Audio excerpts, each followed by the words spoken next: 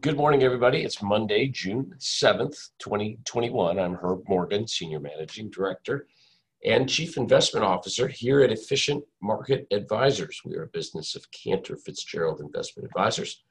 This is our weekly economic and market commentary. This economic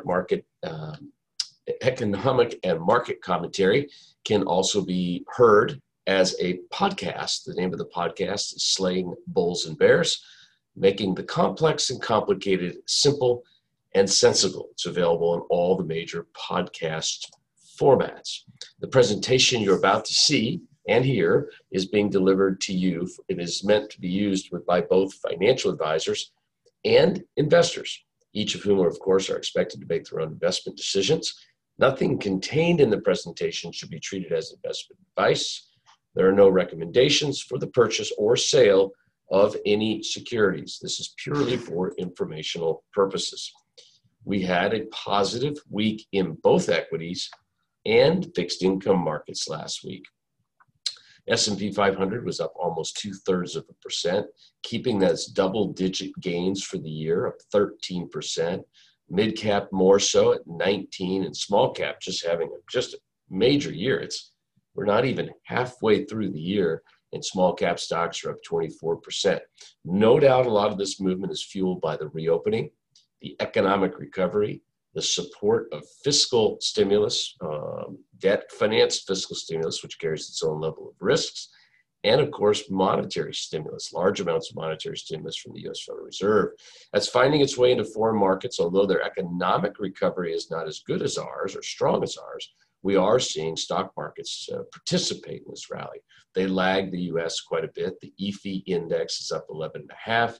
Emerging markets lagging the most, up about 7.8%. It's an interesting bit of, I think, essentially tough news for some of the emerging markets over the weekend, as the group of seven, the world's seven largest economies, of which the U.S. is the biggest, announced an agreement to sort of try to impose a 15% minimum corporate tax.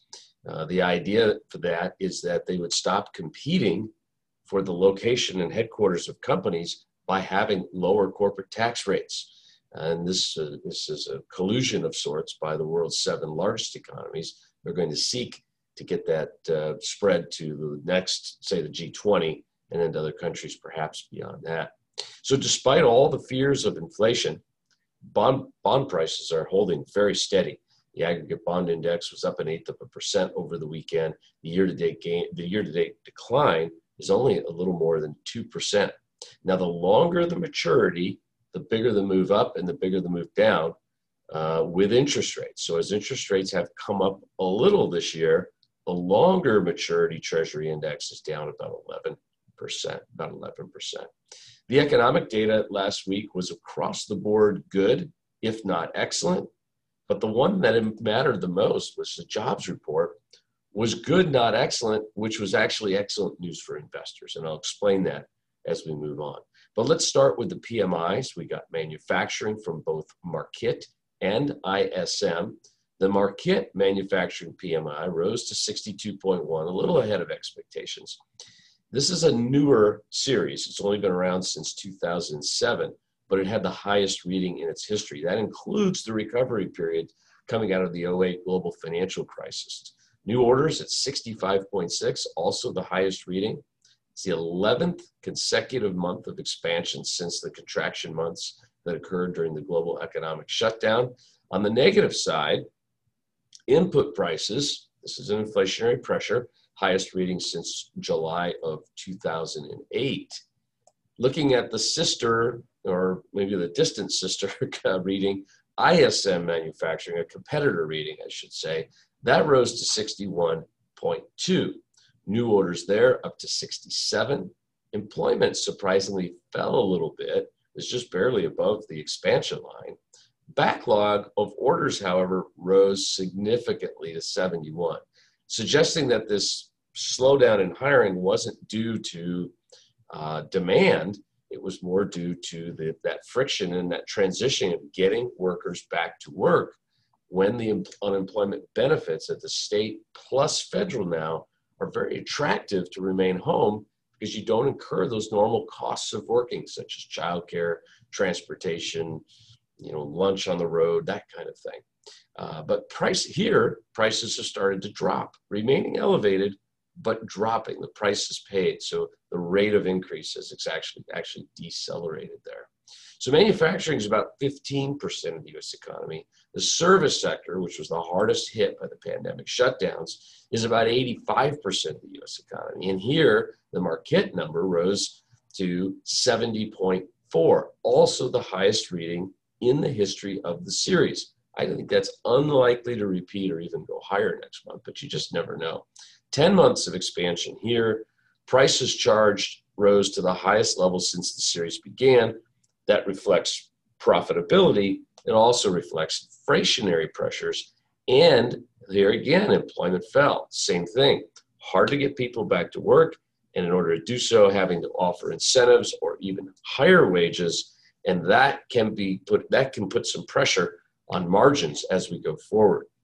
Similarly, the competing reading from ISM, that's ISM services or non-manufacturing, that rose to 64, beating expectations. That's the fastest rate of expansion on record since this series began, which was 24 years ago in 1997. A little bit of a dip again in employment. And then, of course, we saw that all reflected in the Bureau of Labor Statistics jobs report, which I'll get to in a minute. And here, in some cases, we're even hearing businesses in this services sector say, we just can't reopen yet because we don't have enough employees. We can't get them back quickly enough. I spoke to a friend who owns a number of restaurants here in San Diego County, and they're just opening the restaurants one by one. They want to open them all, but they can't get enough employees. Similarly, I went to a place to have breakfast over the weekend at a golf course, and I wanted to have breakfast before I played golf, and they said, we can't open the kitchen because we can't get employees back. So this is real, and it's the most bizarre thing I've ever seen in the labor market in my time in the economy, but it is truly happening. This labor shortage, despite a lot of people still claiming unemployment. President Biden mentioned a couple of weeks ago, if you're offered a bona fide job, you have to take it, and you have to come off of the assistance. But unfortunately, that's just not happening in many cases. Very difficult thing to prove. The survey comes, yes, I'm looking for a job. Because if you say you're not looking for a job, then you're really not eligible for the benefits. So it's a bit of a mousetrap game here, but we need to obviously get people back to work. Automobile sales annualized in May at a still very high rate of 17 million. That's down from the 18.5 million in April and a little bit below expectations. So now we get into the big news last week, which is the employment situation, starting with the weekly claims for unemployment. The rate of deceleration here is encouraging. It is starting to steepen that descent. The initial weekly claims fell to 385,000. You've heard me say a million times, you have to have a 3 handle in the front to be really making progress. It's a high 3 handle. We are really making progress, but it's very slow progress. Remember, before the shutdown, this weekly number was in the 2s, and not only that, it was in the low 2s. So we're still getting layoffs. So this has nothing to do with people accepting jobs or getting hired. We're still getting weekly layoffs at a rate that's a little higher than I think we'd like to see. ADP employment report, that's the private sector company, ADP, Automated Data Processing. They do payroll and 401k business, et cetera. They say that the economy added about 978,000, which was a huge blowout above the estimate of 650,000. They did revise April down a little bit from 740 to 650. And as you would expect, leisure and hospitality, service sector jobs were where the big ads were as we reopen the economy, reopen restaurants, and other sort of, consumer-facing oriented movie theaters, that kind of thing, reopening. So that was a really, really good report. But then the May jobs report from the Bureau of Labor Statistics, which is part of the Department of Labor, said, not so fast. We had an estimate of 675. It came in at 559. Private payrolls rose 492. That was, was progress on the prior month. Manufacturing, et cetera. And unemployment rate dropped, but we're still not seeing the participation rate go higher. So that is, normally in a recession when the participation rate's low, that's people giving up on finding work and just taking themselves out. Here, it really is that trade-off between work and not work. That marginal benefit by many is seen as so small that there's not that incentive to come back.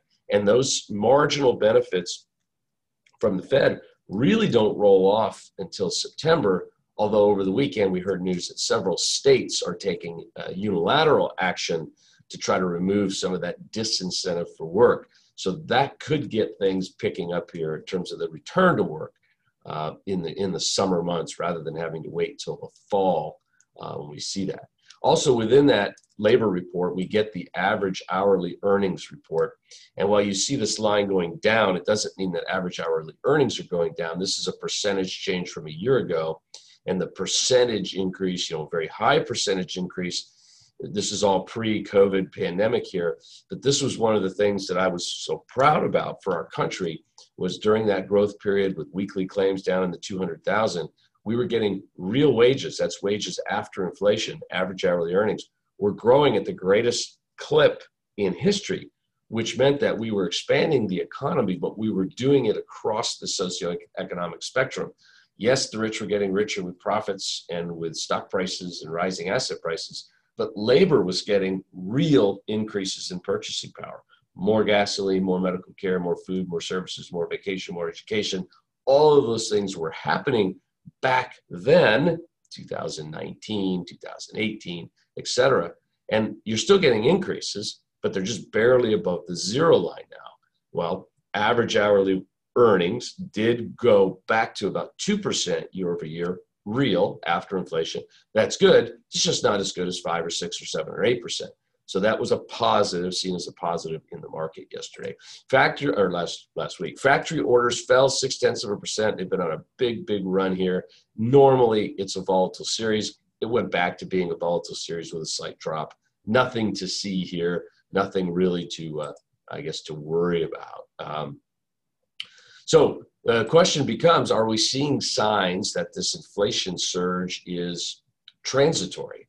Because that's the issue. And I think it's the biggest question I get on a daily basis from financial advisors and from investor clients is, are we going into this inflationary bubble? We're hearing crazy stories about real estate sales, prices, home prices, et cetera.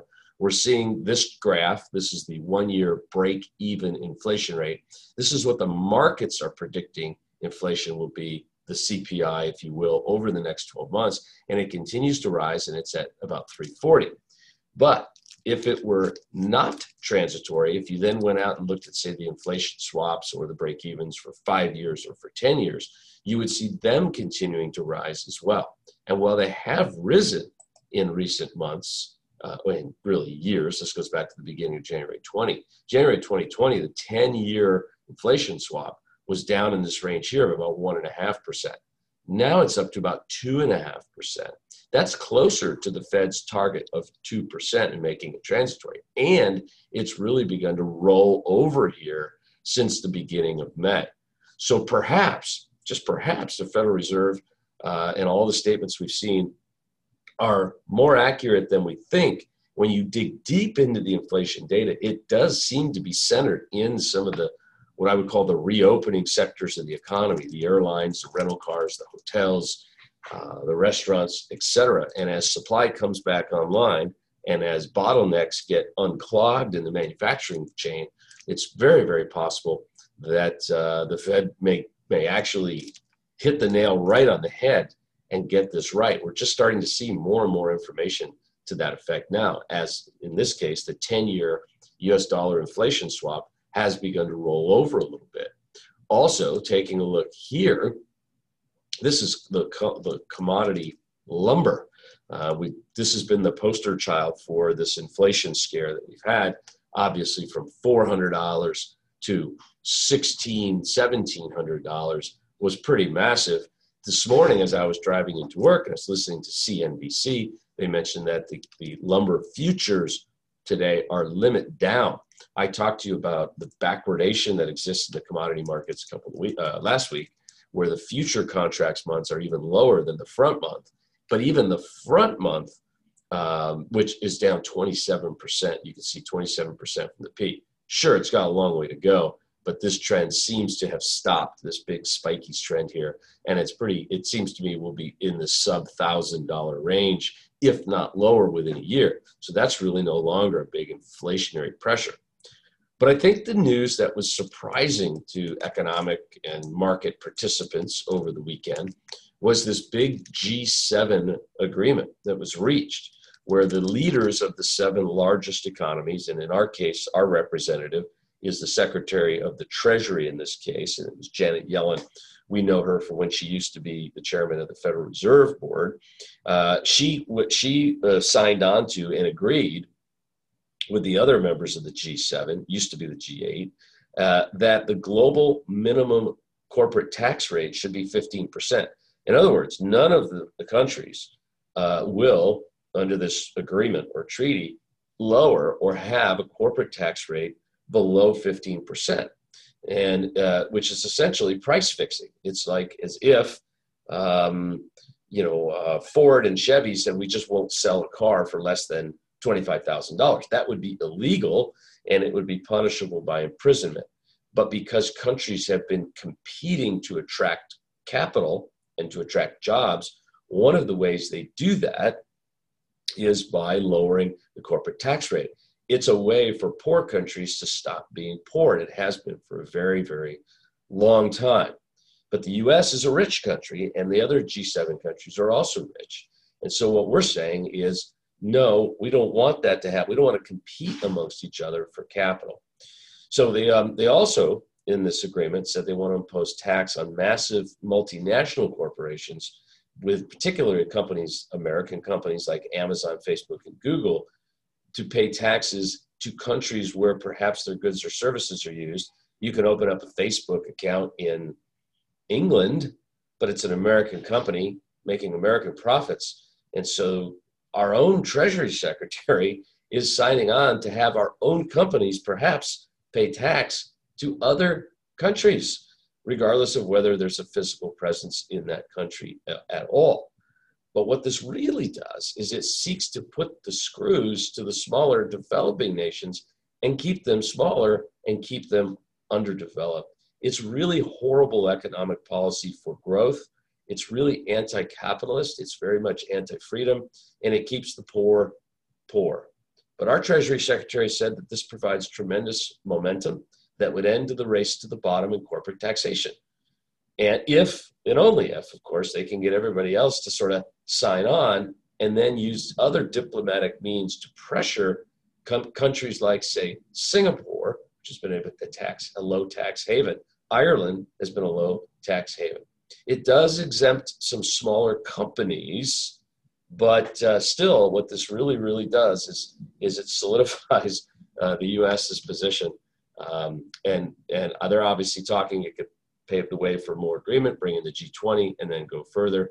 But at the same time, it calls for the removal of some digital service taxes. So the whole thing is very early going. There's going to be strong resistance, I think, in the American Congress. It ties into the desire to raise the corporate tax rate in the U.S. from 21 to 28, which has lost tremendous momentum in the last couple of weeks on the legislative side of things. We will be keeping an eye on this. So we think this is important potentially for investors.